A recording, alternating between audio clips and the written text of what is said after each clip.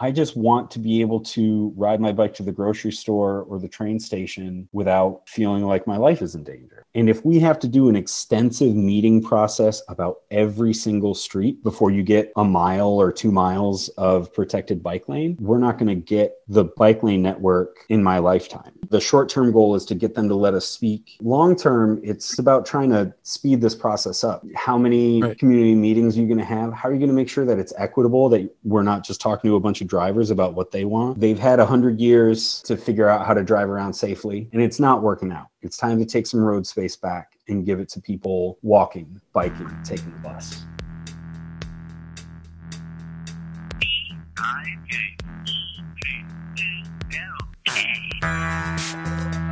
Jersey City has been doing amazing work lately. There was over 10 miles of protected bike lanes installed this year, which proportionally, it doesn't sound like a lot, but Jersey City only has 240 miles of streets. So the 10 miles so far is like a really strong start on a protected bike lane network. But there is no protected bike lane in the far north parts of the city or the southern end of the city. And a lot of the bike lanes are downtown right now. So this is going to be one of the first bike lanes in the Heights. It's going to be one of the first bike lanes near the Journal Square Transit Center that connects to other neighborhoods. It would be a really big step forward, but the only other protected bike lane in my ward that my council member represents had a lot of bike lash, like some real classic after it went in, why weren't we told, this is horrible, big knockdown screaming public meetings about how we've ruined the street and things like that. And so it's made the mayor and the city generally really nervous about trying to build more bike lanes here. And so they're kind of slowing down. I can see my council member trying to set up to delay this thing as long as possible. And so it just brought up a lot of frustrations I've had going to public meetings. Like I've seen this movie before. I know all the lines. Why? So I just mentioned the name of the city. It's Jersey City. Jersey City, New Jersey, right across the Hudson River from New York. Who is your council member? So my council member for my ward is Richard Baggiano. And do you feel like it's a personal thing with him, or do you feel like he thinks of this as just being dangerous because of what happened with the other bike lane? No, I think that he will say that he is not anti-bike. And what he means by that is he doesn't want to ban bikes from the city. He even had a proposal for a different bike share program than the one that the city ended up going with. But where he starts to get in opposition to bikes is anytime there's going to be space taken away from cars. Like his solution to the fact that people can't find a place to park their car is to build municipal parking garages. Like that's his thing. He loves that as an idea. But as soon as you start talking about like, let's take away 1 or 2 parking spots per block to put in a bike share station, that's unacceptable for him.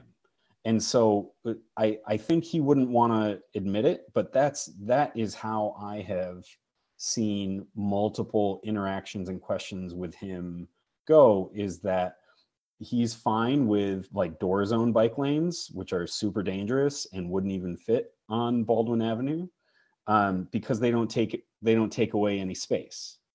But as soon as you start to put in a real protected bike lane that would make people who don't bike right now feel comfortable and want to try it, that is right out, because it means taking space away from drivers. And the wild part about it is that my neighborhood, my zip code is the most car-free neighborhood in Jersey City. There's 45% of households in my neighborhood don't own a car at all. But that's not who Councilmember Boggiano seems to think of when he talks about the community. Right. In his mind, the community is like regular people who don't bike. Yeah. Well, and there aren't a lot of people that bike right now because it feels super dangerous out on the street. There are quite a few people who drive. 55% of households own a car. There's a lot of drivers out there, and they're the ones that are more likely to call in when the street starts changing. From his perspective, he only gets called about two things: bikes on the side, transportation-wise. He only gets called about two things: bikes on the sidewalk and not being able to find a place to park. So you've talked to him? Yeah. I called him about this Baldwin Avenue redesign, and he immediately wanted to change the subject to cyclists not having lights at night and people riding bikes on the sidewalk. And I told him, like, those are both illegal. Like right now he was saying, we should make people have lights at night. Well, that's already a law. So I don't know what your plan is to do something about that. It's already a law. It's, they could already enforce it if they want to. But clearly traffic enforcement, you can't enforce your way out of traffic problems. It's not going to work. We don't need more police stopping people. That's not a good solution to these things. How did you have a chance to talk to him? Like, what was the event? You just called him? Or? I called this last time that I'm talking about. I called his office just over and over and over again. But so the Bergen Avenue bike lane, the one that has made the mayor and the city a little more cautious around Ward C, we had dozens of meetings for Vision Zero, which the council has adopted unanimously, and for the Bike Master Plan, which the council has adopted unanimously. And we even had a full-size demonstration for the Bergen Avenue bike lane that went in. And after it went in, he held a community meeting, which was totally set up to just let people complain about the bike lane. They gave people unlimited time in the beginning of the meeting and started on the half of the room where clearly all the opponents were. And then, it's getting late, so we're going to have to start timing people just as the mic starts to cross the aisle. And it was a really frustrating experience because he always talks about how there was no community feedback before the Bergen Avenue bike lane went in. And there was a lot of community feedback, just not from drivers. Because as one woman put it at that Bergen Avenue bike lane meeting, I never even thought about bikes before, she said. And it's really frustrating when, I went to dozens of meetings about the Bike Master Plan, but now we have to relitigate all this over again because people, I don't know, they didn't think it was actually going to happen or anything was really going to change. And now it looks like the city is serious about this. So now people want to get involved. So there's two issues here. One is that other bike lane, the Bergen Avenue bike lane. Mm-hmm. And the thing which went in, is it still in? Yeah, it's still in. But they're claiming that they weren't consulted, but they were a spokesperson from the city, from the article you showed me, says there were 60 plus meetings. Yeah, and I was at most of them. We went on what they called handlebar surveys in almost every neighborhood. And there was only one council member that showed up to any of those, and it wasn't Councilman Boggiano. And we rode down Bergen Avenue and Montgomery Street and Baldwin Avenue. We rode the streets that are getting bike lanes now and talked about how, in what ways they feel unsafe, what are problem points for riding your bike in Jersey City. We looked at specific intersections and specific streets. We spent a lot of time talking about how we could make transportation better for everybody. And I think that's something that gets lost. We get labeled as bike advocates, and I'm not trying to force anyone to ride a bike. I'm not trying to take anyone's car away specifically. I just want to be able to ride my bike to the grocery store or the train station without feeling like my life is in danger. Right. You get into you are a big activist. I mean, you do a lot of activism. I try to volunteer with, my local organization, Bike JC. I try to connect with people online and share ideas about approaches and ways to frame the issue. I try to raise public awareness. But I mean, I'd rather be doing a lot of other things. There are other things I'm interested in, but every time I try to go pick up dinner or something, it feels like every time I just have this bad experience with a driver where the driver is reminding me like, hey, you got to fight tooth and nail for every scrap of pavement you can get, because it's hell out there on the roads. Yeah. And you ride a cargo bike. Yeah, I'm a proud cargo bike pilot. Absolutely. Does that give you like a special added kind of a sense of the precariousness? Do cars feel like the drivers feel like you're taking up even more of their space? So I don't know that drivers feel like I'm taking up even more of their space, but one thing it does, I don't race or anything, but I'm a relatively quick cyclist on my road bike. I can keep up with city traffic most of the time, especially if I know the timing of the lights. I can stay out in front of drivers. But when I'm riding that cargo bike, especially if it's fully loaded, I am much slower. So one thing the cargo bike has really done for me is it's give me a little bit of a window into what it's like for somebody that maybe hasn't been biking very long, is coming back to a bike as an adult for the first time, and they're not ready to go fast. Like they don't feel confident grabbing a bunch of front brake and pushing away from the handlebars. So they're not gonna try to, weave or like surf traffic or something.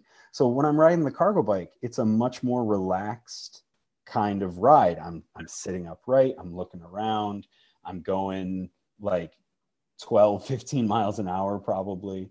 So I can't try to outrun cars the way I might on one of my Go Fast bikes. You're going to try to have this go through this. Can you say what it is again?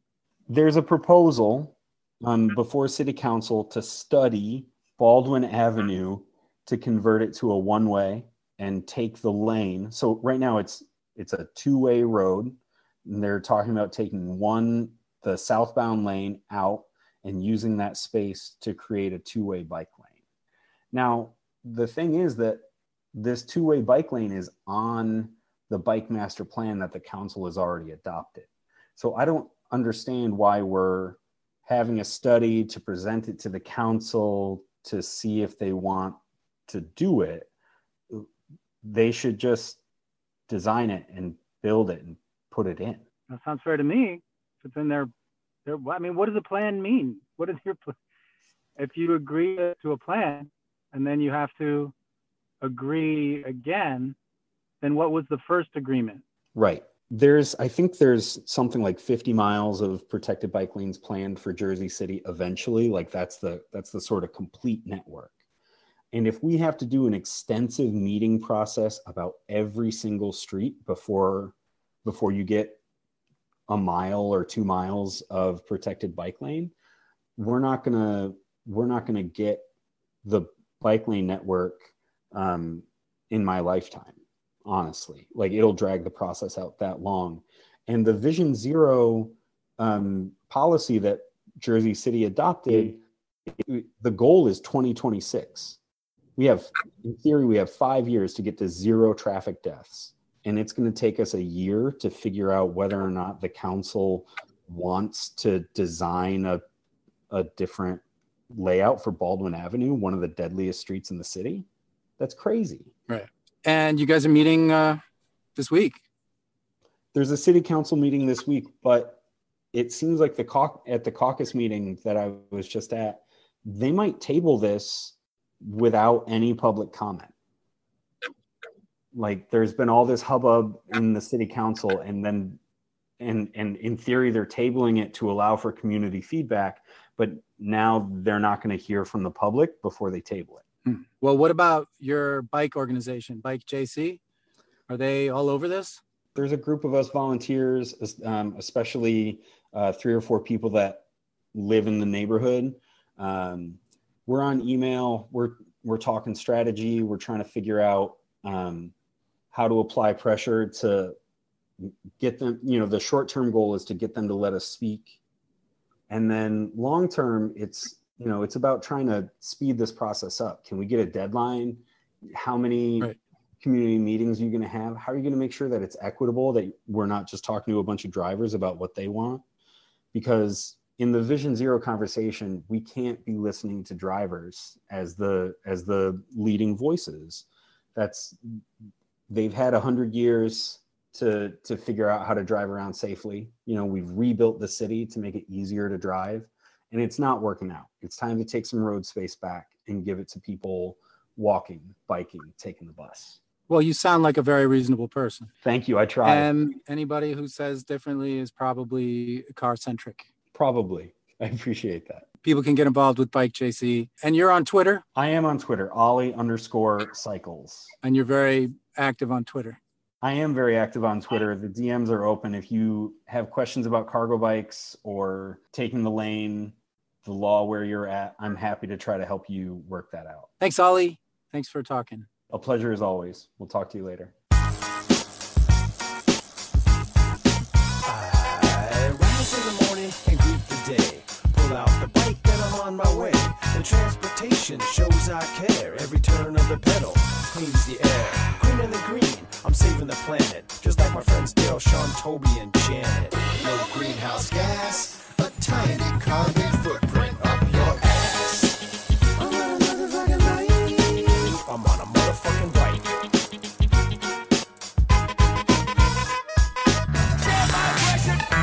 Thanks for listening to this episode of Bike Talk. If you want to hear more, go to kpfk.org, navigate to programs, and choose Bike Talk.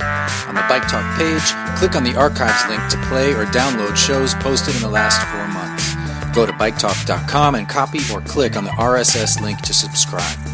Our Twitter handle is BikeTalkPFK. On Facebook, we are Bike Talk. You can become friends and join our group.